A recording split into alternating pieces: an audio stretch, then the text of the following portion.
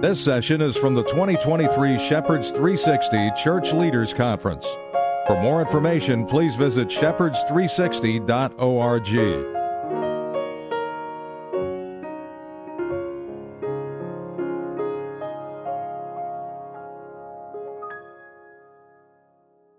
All right, we should probably start here. I think it's a 2 to 2:45 block.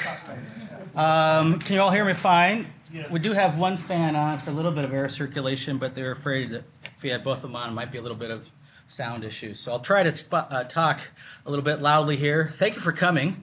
The topic is on the PowerPoint up here, Religious Liberty, an Enduring Term from the Early Church Fathers to America's Founding Fathers. My name is Paul Hartog, and let's have a word of prayer, and we'll look at this together. Father, we thank you for the gift of your Son, Jesus Christ, and we thank you for his death for our sins and for his resurrection. And we thank you, Father, for the freedoms that we have to worship you. And Father, I pray that you would give us wisdom as we look into the past and help us to see insights from the history of this concept and its passage in time that might be of assistance to us today. And for the sake of your glory and for the church, we pray in Christ's name. Amen. So what's the word patristics mean? What's that word mean? Patristics. Church fathers. Okay, so we're thinking of church fathers not in the sense of like some type of religious authority that's the bearer of tradition, that's equal with scripture or something like that. That's not what we're thinking of here. In this case, we're using it as a historical term. It's fascinating. We actually use the same word fathers to talk about America's founding fathers. And the story we're going to cover in the next 45 minutes, but I guess minus question time, 30 or so minutes, 35 minutes, is up on the board. I'm a visual learner, so I actually graphed this out on the board where we're going, so you can see the big picture. Sorry for those of you sitting up front. You got to put a crane in your neck to kind of look backwards at that. We'll be putting some full-color pictures up on the PowerPoint, but this kind of gives the overall picture, because what we're doing is we're starting with Tertullian around the year 200. We're going to Cyprian, Lactantius. We're jumping all the way to Thomas Jefferson and America's founding fathers. And then we're making our way backwards to Roger Williams, William Penn, the early English Baptists, and Castellio, and the continent. So that's the number up there. So first Tertullian, 2 Cyprian, 3 Lactantius, 4 Jefferson, then going backwards. Williams, Penn, early English Baptist, Castellio, and the continent. So on your handout there, the rhetoric of religious liberty has inundated political and public discourse, often without ample appreciation for the complexities of the development of the notion within intellectual history.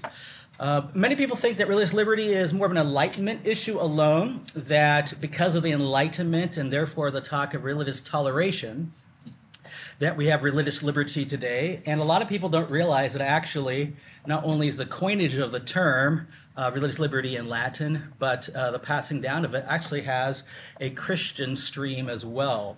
And of course, like all streams, you have situations of cross-watering.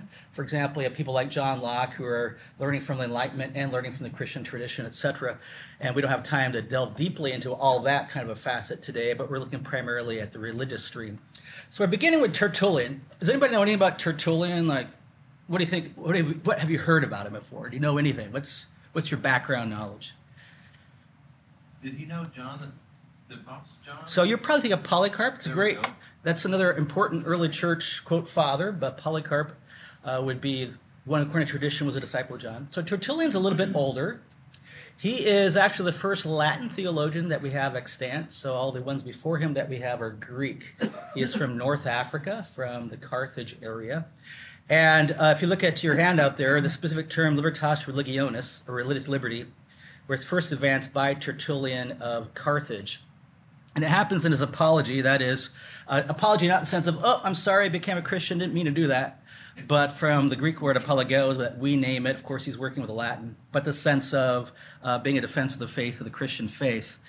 And it's important to realize that he's the one who comes up with the term, and as he says in that apology, that we should not do away with freedom of religion, there's where that term lands, to forbid a man choice of duty so that I may not worship whom I would, but am forced to worship whom I would not. If you kind of go down through his works, why does he argue for religious liberty? In my next paragraph there, I try to argue because such freedom fits the inherent nature of belief, as if you coerce belief, it's not really belief. Secondly, the nature of humans, the nature of the human person as a responsible agent. And then the nature of God, a worthy God would not commend forced worship. So as he says related to that in the next paragraph, no worthy deity would wish to receive reluctant worship. And so he's saying you pagans are persecuting Christians, but why is that? Like, why would your gods need you to do that? If they're really gods and they're that powerful, why can't they take care of themselves? And why do they need you to do that? By analogy, not even a human would desire to receive unwilling homage. Moreover, the injustice of forcing men of free will to offer sacrifice against their will is readily apparent, for under all other circumstances, a willing mind is required for discharging one's religious obligation. So that's also in the Apology 28. And then we come to the next paragraph. This is going to be a paragraph that's going to appear throughout the 4 pages of this handout. Probably the most important paragraph of the entire handout. It comes from ad scapulum, so that's from the Latin. It's a letter written to Scapula. I have a volunteer who wants to read after Tertullian declared, pick it up with "it is the law," and read to the end of that long quote. Volunteer to do that for us, please. It is the law of mankind, humani juris, You don't need to work with the Latin if you and don't. the natural right of each individual, the Latin, to worship what he thinks proper, nor does the religion of one man either harm or help another. But it is not proper for religion to compel men to religion, which should be accepted of one's own accord, not by force, since sacrifices also are required of a willing mind. So even if you compel us to sacrifice, you will render no service to your gods. Okay, so we'll cut that off there. Thank you for reading that. So I put the Latin in there in case you're interested in some history of terms. So you see the word juris there. We get a word jury, jurisdiction, of course, from Latin phrase. The next Latin phrase I have there is the natural power, is that idea there. But you can kind of get a sense of what religious liberty looks like. And this paragraph is going to have a long thread of influence in the historical discussion of religious liberty. So on the PowerPoint, I have a picture of him as he's drawn much later. That is not a contemporary portrait, as you might imagine. Since he's from Carthage, North Africa, they tended to picture him later with like a turban on because of his Middle Eastern background, but it's really no way of knowing for sure exactly what he looked like. The next one is also from that same area of North Africa. His name is Cyprian. We're jumping now around the year 250. Not as important in this whole discussion, but he does say a few things that are related to religious liberty. That first paragraph under him, the last sentence, attack the vigor of the mind, break the strength of the mind, destroy faith, conquer if you can by discussion, conquer by reason. What he's saying is to conquer by the sword is really not religious persuasion. So you should make the best case you can so that people can freely and voluntarily choose religion. Cyprian reasoned, next paragraph, you should be ashamed to worship those whom you yourself defend. You should be ashamed to hope for protection from those you protect. That brings us to Lactantius. He is the third of these North African early church fathers. He dies around the year 325. So 325, if you know much about patristic church history, that would be the year of the Nicene Council, the Council of Nicaea, and the Nicene Creed, that era under Constantine. But prior to that, Christianity saw the worst persecution they've ever seen. It's called the Great Persecution, around the year 303. In fact, in Eastern Christendom, they actually dated before and after that persecution rather than BC AD, because it was such an important kind of event in the history of the church out in the East. Overall, just be aware that the Roman persecution of Christianity was local and sporadic. So sometimes as Christians, we have this view like telling the past, like the Romans were constantly rounding people up and killing them all the time. If you want to be fair to the historical evidence, it's actually not true. It tended to be sporadic. It would kind of sprout up over here and then go die down, sprout up over here, die down. It tended to be local and sporadic. The two major imperial wide ones would be 250s when Cyprian is writing and 303 when Lactantius was alive. So, Lactantius insisted that religion is a matter which is voluntary above all others, nor can necessity be imposed upon any so as to worship that which he does not wish. Although individuals can be forced to pretend falsely that they are worshiping, the true desire remains lacking. In other words, to put a word that we would be familiar with, hypocrisy is what he's against. He thinks that religious coercion leads to hypocrisy. The next paragraph has a couple of quotes from him side by side. He refers to the idea of not imposing on me the necessity either of worshiping what I do not want to or not worshiping what I wish. He talks about worship that is without devotion of faith is useless to God. He talks about it is a matter that must be managed with words rather than by blows so that it may be voluntary. If you wish indeed to defend religion by blood, if by torments, if by evil, then it will not be defended, but it will be polluted and violated. There is nothing so voluntary as religion. So you notice what I've been stressing here. The early church fathers stressed the nature of belief, the nature of worship, the nature of the human being as a personal agent, and the nature of God himself requiring worship, and to see that done voluntarily by the human. So the next page, continue with Lactantius. Some interesting quotes there. He talks about religion ought to be defended not by killing but by dying, not by fury but by patience, not by crime but by faith. That's an interesting quote. He thinks it's far better for Christians to be willing to suffer and to be a testimony for the faith so that they are the ones who suffer, or as he says here, to defend the faith not by killing but by dying. I would encourage you on your own sometime to look at the context of 1 Peter 3:15. It's the most famous apologetics verse in Scripture, right? So that you ought to be ready to give a response or a reason or an apologia to everyone who asks a reason for the hope that is in you, right? And so we often kind of build upon that an entire structure of apologetics in a very modern sense. But if you look at the context before and after, all the verses are about suffering, actually, in 1 Peter 3. So the Christian is willing to suffer, and so therefore they are asked questions, and then they have a platform upon which they can give a reason for the hope that is in them. I mean, that kind of apologetics isn't very keen, perhaps, to a modern 21st century American who wants all the answers to be simply about logic, for example. I'm not at all downplaying logic. I'm not saying we should be illogical and irrational, etc. But I would encourage you to look at this verse inside its context of 1 Peter chapter 3.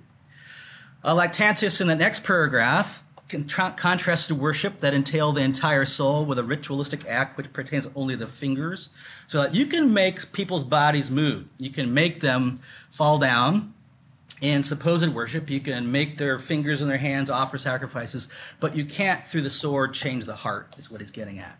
So that leads to nothing intimate, nothing of reverence, he goes on to say. Sacrifice, which is wrested from one against his will, is meaningless. It's not spontaneous from the heart. He even calls it an execration there at the end. The last paragraph there under Lactantius goes on to say, dropping down a line, these are truly deserving of the detestation of men to whom libation is offered with tears, with groans, with blood pouring forth from all their members. Well, I don't have it on the whiteboard chart, but that does bring us to the Edict of Milan. I don't have it on the whiteboard because actually it's during Lactantius' lifetime. So Lactantius dies in 325. He has gone through the great persecution of 303. Now he's going through the Constantinian turn, in which you have this amazing turn in which the emperor claims to have been Christianized, and I realize there's a strong and very understandable debate about the depth and even reality of Constantine's conversion. But what he does do on a political level is he does make it far more open to Christianity on a social political level. And the key example is the Edict of Milan. What may surprise you is that, strictly speaking, the Edict of Milan simply leveled the playing field. I think a lot of Christians believe the Edict of Milan elevated Christianity and made it the state-supported religion, but actually it did not. It actually directly said in the edict that everyone of all religions had freedom to worship. So that the pendulum's swinging, and for a brief period of time, it's going to hover in balance.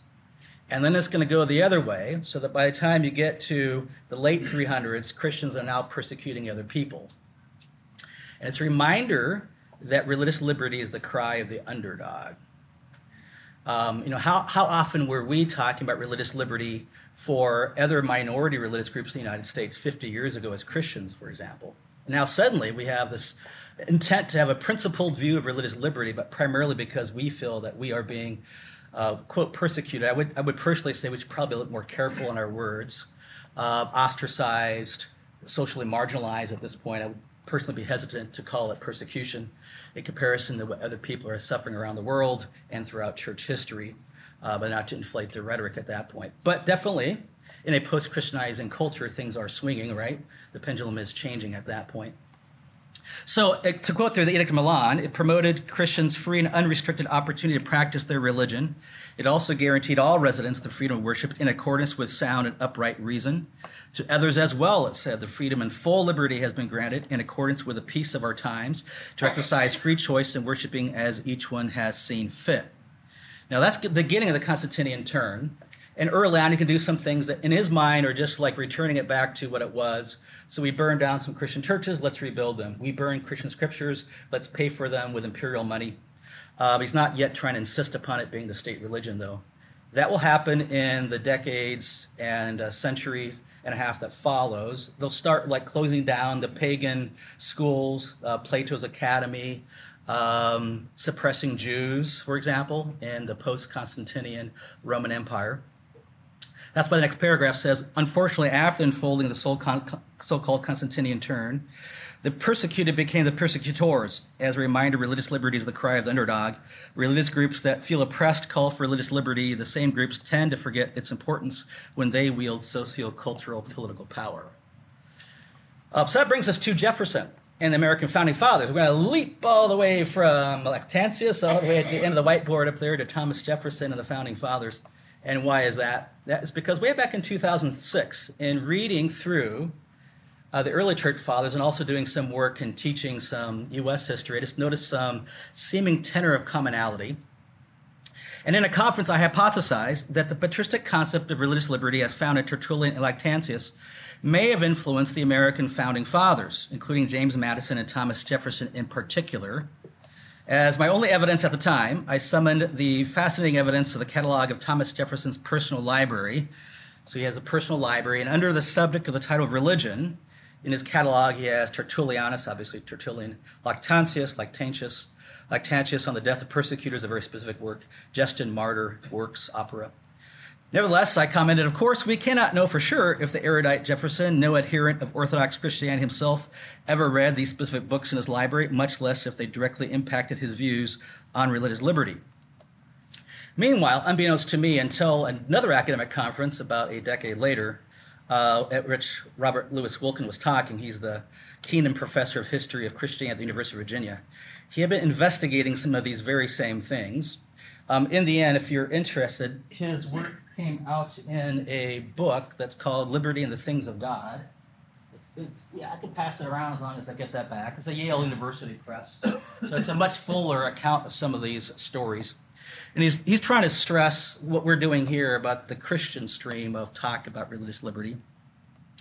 And he, of course, worked at the University of Virginia, so he had access to some Thomas Jefferson documents. And he found the Latin of Tertullian's Ad Scapulum II, which was the paragraph someone read for us earlier, written out in Thomas Jefferson's own copy of Notes on the State of Virginia in the University of Virginia's Special Collection Library. So this led him to request access to Jefferson's personal copy of Tertullian's works at the Library of Congress. And to kind of summarize that next paragraph, the beginning of it, if you can imagine holding this 1700s book from Thomas Jefferson's library, opening up Tertullian in Latin, turning it, looking to Ad Scapulum paragraph 2, and there in Jefferson's hand was an X, like literally X marked the spot. Like he found exactly the paragraph he was looking for.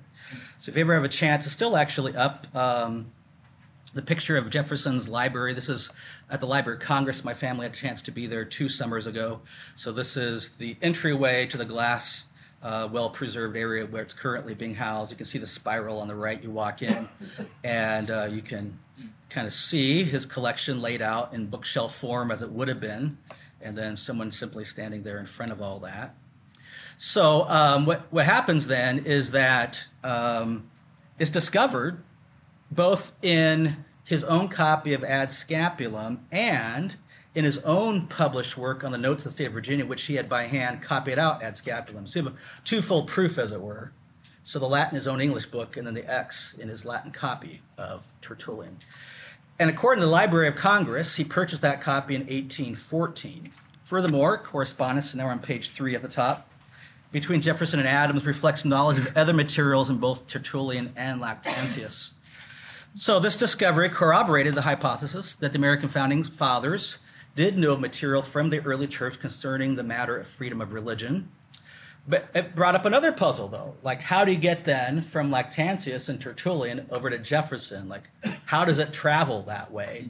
And how do they know that they want to look in Ad Scapulum to get there? Which brings us going backwards now. So first of all, Roger Williams and William Penn. So in the case of Roger Williams and William Penn, they both had already quoted Tertullian. We're backing up now to the 1600s. And William Penn quoted Lactantius in support of his espousal of religious liberty. He said, "If you will with blood, with evil, and with torments defend your worship, it shall not thereby be defended, but be polluted." Of course, William Penn, what was he denominationally? He's Quaker, so Society of Friends, and of course, what colony or what state does he begin? Pennsylvania, Penn's Woods. And Pennsylvania allowed freedom for all Trinitarian believers. So he was, because Quakers were persecuted in England, he was trying to have a place where Quakers and then Catholics and Baptists and Presbyterians and others could freely worship inside Pennsylvania. You also get, of course, German Anabaptists who come. And so the Pennsylvania Dutch are not like Hollander Dutch, they're Deutsche, they're Germans. But like the Quakers, they're a pacifist denomination. The Moravians came.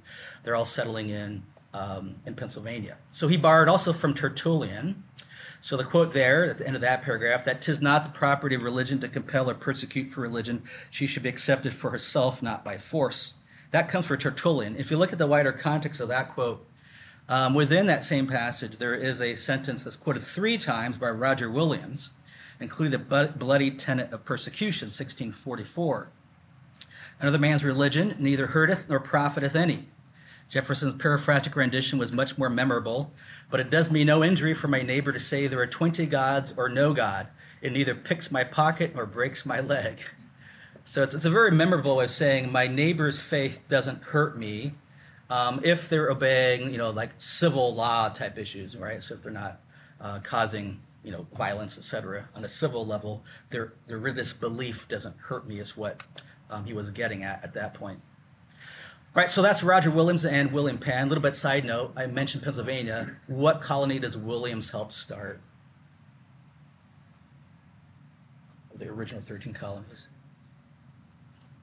Rhode Island, so because he's fleeing persecution in Massachusetts. For a while, he hovers around with the Baptists. He helps to start the first Baptist church in America in Rhode Island, although in the end, he leaves all organized religion, and he becomes, quote, what he says is a seeker. After that, of course, Baptists are still persecuted in various ways up in Puritan Massachusetts. So it's an interesting, what needs to happen with Christian historians is they need to be honest with what happens in the past and not use it for political ploys alone. So we talk about Christianity, the founding of America, we point to Massachusetts. You also have to acknowledge, for example, I imagine that there would be some in the room that might perhaps consider yourselves to be Baptists. And to be honest, if you were put in a time machine to Puritan Massachusetts, you'd be subject to beating, for example, to be flogged in Puritan Massachusetts. And there's all kinds of things like that. I mean, the Puritans were against Christmas. So we talk about keep Christ in Christmas, but they're like keep the Mass out of Christmas. It's too Catholic for them.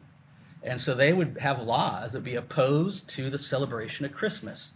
And we probably need evangelicals in the 21st century who are well-versed in history, not to have simple Twitter warfare about really easy things about claiming about the past and fighting people on a very simplistic level with the use of history. So let's go backward from Roger Williams. For a while, he was affiliated with the Baptists. We can go backward from there, the early English Baptists. So we're going to jump the pond, as it were, go over to Great Britain. As already noted by Wilkin, the English Baptist author John Merton penned a most humble sacrifice, a supplication rather, of many of the King's Majesty's loyal subjects. It should be loyal subjects. There should be an S there. In that work, he argued that persecution for cause of conscience is condemned by the ancient and later writers. As proof, he quoted a lengthy passage, once again, Tertullian ad Scapulum 2, without giving it the name per se. Beyond what Wilkin has said, so we can add more to Wilkin, he added that John Sturgeon's A Plea for Toleration of Opinions and Persuasions in Matters of Religion, borrowed from the work of Jeremy Taylor by citing a list of patristic proponents of religious toleration, including both Tertullian and Lactantius. The Necessity of Toleration in Matters of Religion, penned by the English Baptist author Samuel Richardson, seemingly reflects a paraphrase of Tertullian again, ad Scapulum 2. And Richardson's work also cited the Edict of Milan, which was probably influenced by Lactantius. We've talked about that. Hercules Collins, dies in 1702, referenced Hilary's against Accentius, and quoted a lengthy passage from Tertullian's ad Scapulum 2 once again, although he simply says it's one of the ancients. Which brings us to the next paragraph. John Robinson, you may have heard his name before, tied to the Pilgrims. He's the English separatist who organized the Mayflower voyage of the Pilgrims and declared the ancient father, so he doesn't use the word Tertullian, but that's what he's talking about clearly because he says the ancient father desired scapula. Of course, this is the letter to scapula. That he would pity himself if he would not pity the Christians whom he cruelly persecuted. In fuller manner, Robinson affirmed the following. Could I have another volunteer be willing to read from the very same to be observed all the way to the end of that paragraph? And read it loud in case you can pick it up a little bit on the mic. Any volunteer? Thank you. Robinson affirmed, the very same is to be observed in the ancient fathers in their times, of whom such as lived in the first 300 years after Christ and suffered with the churches under heathen persecutors, pleaded against all violence for religion, true or false, affirming that it is of human right and natural liberty for every man to worship what he thinks God, and that it is no property of religion which ought to be taken up freely, that no man is forced by the Christians against his will, seeing that he wants faith and devotion, is unserviceable to God, and that God, not being contentious, would not be worshipped of the unwilling. So you notice some of those continuing themes, right? The language of natural rights is fascinating because this is a very Christian theological text. It's not an Enlightenment text based, purely on philosophical reasoning alone. You have human right, natural liberty. You have that last sentence about the nature of God who would not want to be worshipped by the unwilling. So that's Robinson and the one who's affiliated with the Mayflower Pilgrims. So that book that's going around, it does not have some of these early English Baptists and their compatriots in that edition of the book. I have talked to Wilkin. In fact, he credits me a little bit in the opening of that book, in the opening kind of introduction about some input that we had, a little bit I had. He's by far more the one doing most of the research in these fields. But the next one, moving backward, we would come to Sebastian Castellio and Continental Authors. The picture there in the PowerPoint is actually a monument in his city in Switzerland, and I know it's really small print, so you probably can't read it.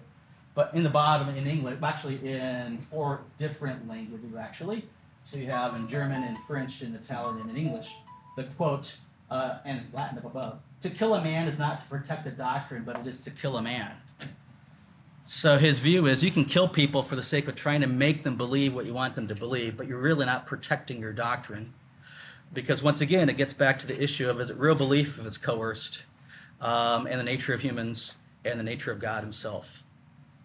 So in turn, it seems that the English Baptist view of religious liberty had been influenced by Anabaptists. So the connecting point would be the Netherlands. So remember, English Baptists and other separatists had gone down to the Netherlands, had interacted with continental Anabaptists. Using a pen name, Sebastian Castellio published Should Heretics Be Persecuted in 1554 as a defense of religious toleration against religious intolerance in Calvin's Geneva. This is when the whole issue of the Spanish Unitarian who had fled Spain, gone to Geneva, and then ended up being burned at the stake. And so in Calvin's mind, it's like, it's better off than more, violent ways that we could have killed him. And he would say that it was the city council ultimately that had the power, etc.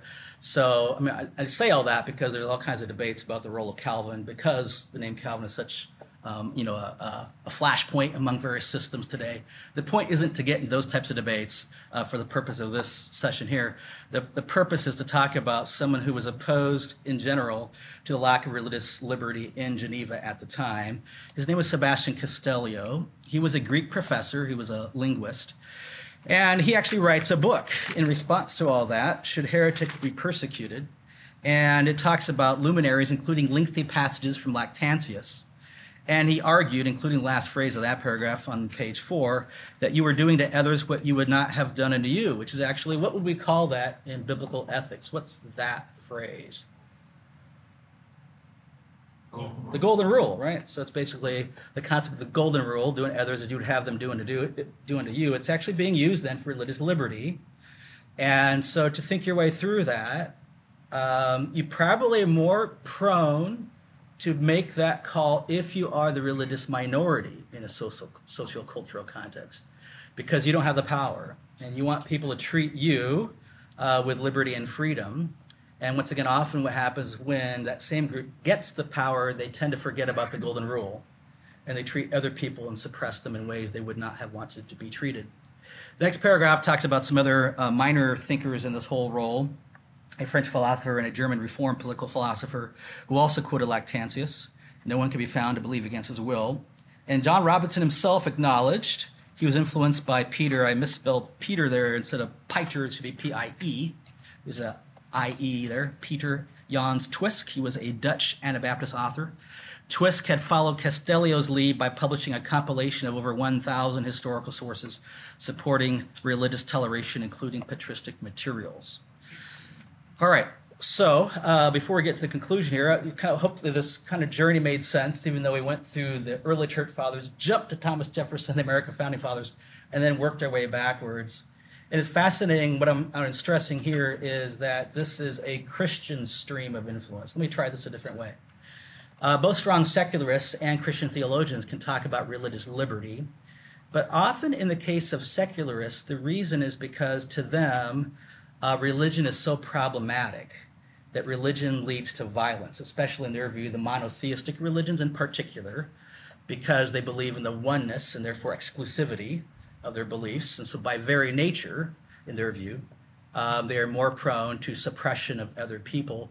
And so because religion is so problematic, it's to be tolerated, like kind of like high gas prices or something. Like you tolerate it, but you don't want it. Well, in the Christian perspective, religious liberty, first of all, some purists would say it's a different phrase than religious toleration. You can even kind of notice the connotation. You're not just tolerating religion. It's like, I hate it, but we'll tolerate it. It's like you want it to have liberty, to have freedom. Why? Not because religion is so unimportant, but the opposite, because religion is so important, that you want people to freely choose religion. And so the early English Baptists would say, if you don't, like if you, nowadays you put a gun to the head, but back then you put a sword to the throat, and you're like, believe or else, what will the mass of people do? Sure, I believe. And the Baptists would call that dissimulation. So a word we would use today is hypocrisy. They would say that religious persecution leads to hypocrisy. It leads to people saying things they don't really believe. And we don't want that because religion is so important. So that's kind of a contrast, I think, that's important to think through our discussions and the tenor and connotations of it. We may be using similar language as secularists, but ultimately in the 1600s Christian theological view, it was because Jesus Christ himself is the only Lord of the conscience. So no human can bind someone's conscience. Only Jesus can do that. And so this is kind of like the spider webbing as we're thinking about this. And by the way, this does spider web with other beliefs. But for example, early English Baptists are developing or returning to at the time, a key one here being infant baptism. So although we think of infant baptism being opposed and therefore believer baptism by immersion, which appears by 1640s, as like the reason the Baptists get their name, really the underlying continuous factor that draws it all together is actually religious liberty, actually. That's why they believe in separation of church and state, and that's also why they oppose infant baptism. It's because it's not free. It's not voluntarily done. And so that kind of ties all that together. And so, by the way, as another example, we need people thinking critically and thinking consistently. I don't know about in your lifetime, but perhaps in your lifetime, in some of your churches, you have heard about, for, say, pretty much from most of my life, attending Baptist churches, and you have people talk about a Baptist acronym, for example, and the S is separation of church and state. It's a good thing. And then you come back the next quarter in Sunday school, and it's like, separation of church and state, that phrase is never found in the Constitution. It's a bad thing. And people just kind of nod their heads and go along with that. But they don't realize they're thinking in contradictory manners. And somehow this all has to fit together. And so you have to be able to rationally put it together. So conclusion.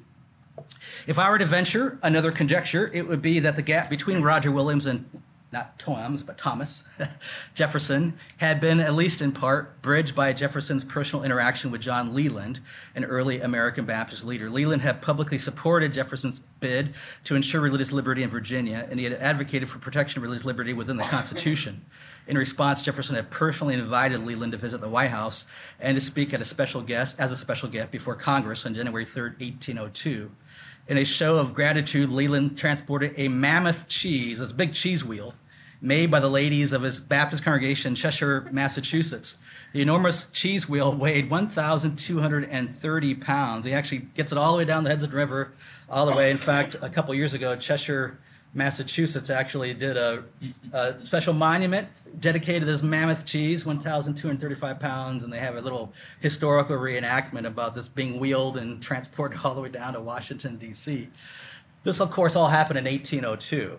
And what I find interesting is that 1802 lands in between the notes on Virginia, 1784, and 1812, when Jefferson purchased the Tertullian book. It lands in there. And whatever the influence must have been has to land in that time period. And acknowledgedly, that is a pretty big time period. And we're talking a couple decades, right? But this is an important event that happened within there. So in my view, currently, I think that might be where we want to look next, is to see if we can find direct influence from Leland onto Jefferson. In any case, our journey through history has provided important insights. Contemporary thinkers, both religious and non-religious, can learn from the early Christian plea for religious freedom. The patristic defense of religious liberty was founded upon universal principles concerning the proper nature of belief, worship, and persuasion. The argument should be attractive to all, not just to persecuted early Christians. The early Christians argued that religious freedom was founded upon universal tenets concerning the nature of humans and religion, the nature of the conscience and truth, and the nature of persuasion and apologetics, and ultimately upon the very nature of God himself, and once again, the stress that Jesus Christ alone is the Lord of the conscience. In an introduction composed by Leonard Busher's Religious Peace, or a Plea for Liberty of Conscience, Henry Burton acknowledged the long pedigree of religious liberty. He properly declared, "The plea for liberty of conscience is no new doctrine. Contemporary tensions may cause the discussion to branch in new directions, but the roots of religious freedom lie deep in patristic soil." Questions or comments or anything that may be of interest? Yes, sir. Did you ever hear what the inscription was that was written on the original cheese? No, I have not traced that. What was it? Do you know what it was? I do. And I'm not trying to be controversial, but this is the inscription. Resistance to tyrants is obedience to God. Actually, I didn't realize that was on the cheese. I came across that when I was looking at some research. I didn't realize that was actually literally on the cheese. That was on the cheese, yeah. I mean, Jefferson has some, apart from Leland, he has interaction with Baptists elsewhere. I mean, for example, he is interacting with the Danbury Baptists of Connecticut, famously, in which they're like, we don't think that's a great idea with the Bill of Rights, because if you say the government grants religious freedom, then it's a human-given right, and the government can take it back, and we think it's a divine right. God himself gives the freedom to the conscience. So then Jefferson writes back to the Danbury Baptist, I believe this is 1804, like the next year after the Mammoth Cheese. And he's like, I agree with you. We're just trying to frame it, preserve it. We're not saying the government gives it to the people.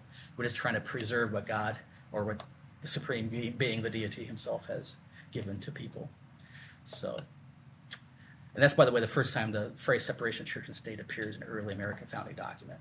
Yeah. Could you just refresh, I know you already talked about this, but I missed part of it, the Christian view versus the secular view of religious liberty? So this is my take. It's really simplistic. So like all broad brushstrokes, it seems to me that a strong secularist view of talking about religious toleration is basically going to say, because religion's really problematic and it leads to tension and fighting, and so let's just tolerate it. While the 1600s view among these Christian theologians, especially these are primarily dissenters, right? They would say it's because religion is so important that we want it to be free. And the word they would use is we don't want it to be dissimulation. What that word is hypocrisy. We want it to be real, to be true. And it's because God is working in the heart, not because the state authority is putting a sword to the throat. Does that make sense? That's my interpretation of the basic difference. Yeah. Is there much of it? I mean, Tertullian, Cyprian, Lactantius, it's a time of imperial cults and Roman deities Yeah. and things like that. But as you get to the English Baptists, it seems like their religious liberty is more about tolerating different sects of Christianity, not, or no religion, but not necessarily other deities. Most of the Sure. Yeah, so I'll begin with the Roman side and then go to the 1600 side. The Roman side, besides Christianity, at times the Romans had suppressed the Druid religion, so like the Teutonic German tribal religion. They'd suppressed the Bacchanalia, which is kind of like this, I don't know what you call it, this kind of small cult-like thing growing in Rome itself. We get to 1600s. I mentioned in passing how Penn, like all Trinitarians, have freedom of worship. Williams in Rhode Island was different. So, of course, the very first Jewish synagogue in the American soil is in Rhode Island. And he directly talked about giving Jews freedom. But he also talked about infidels. In his view, the colony of Rhode Island, Providence, should give freedom to infidels. That would be his word. And he also said Turks and Mohammedans. And so this is where, you get into debates today about these various things. But if you're going by the book of what he said, he was directly mentioning Turks and Mohammedans having freedom of religion inside Rhode Island. Some have replied, well, that's just abstract. How common really is it to get that? I'm kind of off the shelf because I'm working on more patristic stuff. The early modern stuff is not my forte, as it were, research-wise. But there is some evidence of concrete examples of Muslim interaction with the West on these issues of religious liberty in the 1600s. You also, interestingly enough, you have a large amount of African slaves being imported into the New World with Muslim background. And so then you have the question of, is it really going to be principled universal freedom and religious liberty, still framed, of course, by civil issues? So, for example, Williams himself will talk about the Ten Commandments and the two tablets, and the government has no power whatsoever in his mind to enforce the first tablet. So that would be worshiping God, having no other gods, not taking God's name in vain, Sabbatarian worship. So the government cannot enforce that at all. It's not saying, though, the government has no right to enforce morality, like you can't enforce, because he would say the government should enforce no murder and no lying under oath, etc. He's even willing to say no adultery, so getting involved in sexual issues from the second tablet. So that'd be his framework at the time, because he sees these as for the sake of the civil upkeep of the time period. So that's another example of the complexities of putting yourself in a time machine going back to the 1600s, 1700s. None of them had a sense of large, massive Muslim immigration, for example. And when we're talking about that, they're just thinking, I would say rather abstractly. I think it is principle in their view, but I don't think they would be thinking of large amounts of immigration at that period in time on this kind of a realistic level of what's happening at the moment. Great question. Yeah. You mentioned to be careful when you're the one that's holding the religious liberty, not to overpower those below you. Could you give any examples in today's American Christianity in which freedoms we do have, and would say here's some examples where someone misused that freedom? Yeah. So let's say Jehovah's Witnesses and pledging allegiance to the flag, let's say.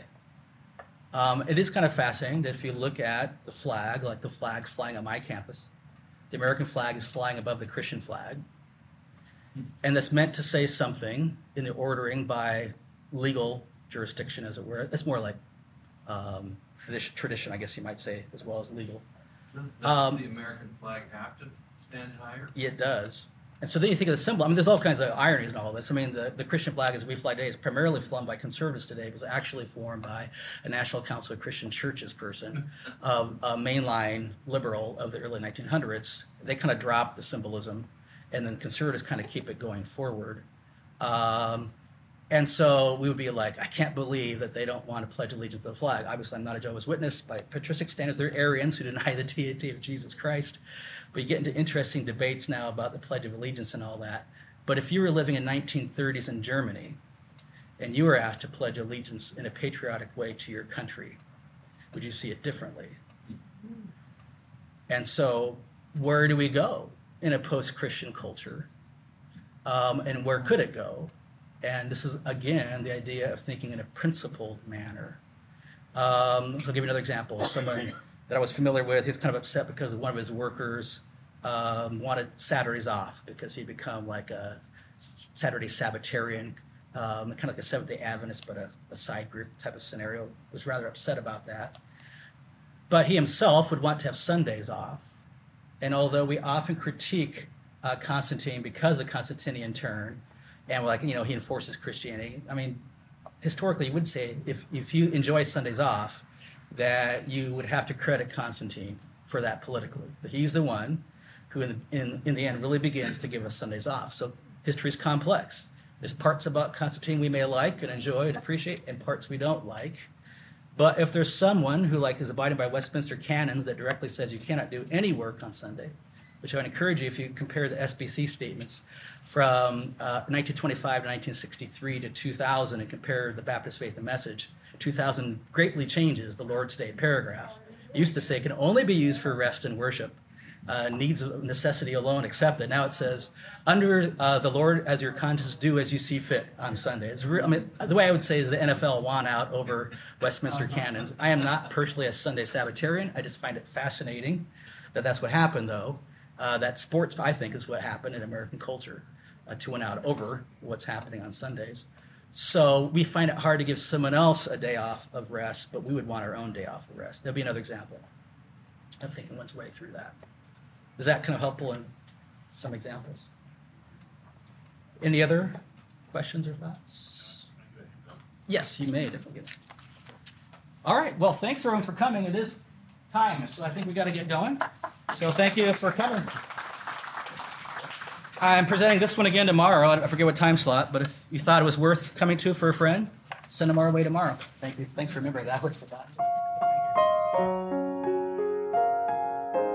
Thanks for listening to this session from the 2023 Shepherds 360 Church Leaders Conference. This material is copyrighted and may not be altered or sold. For information, please visit shepherds360.org.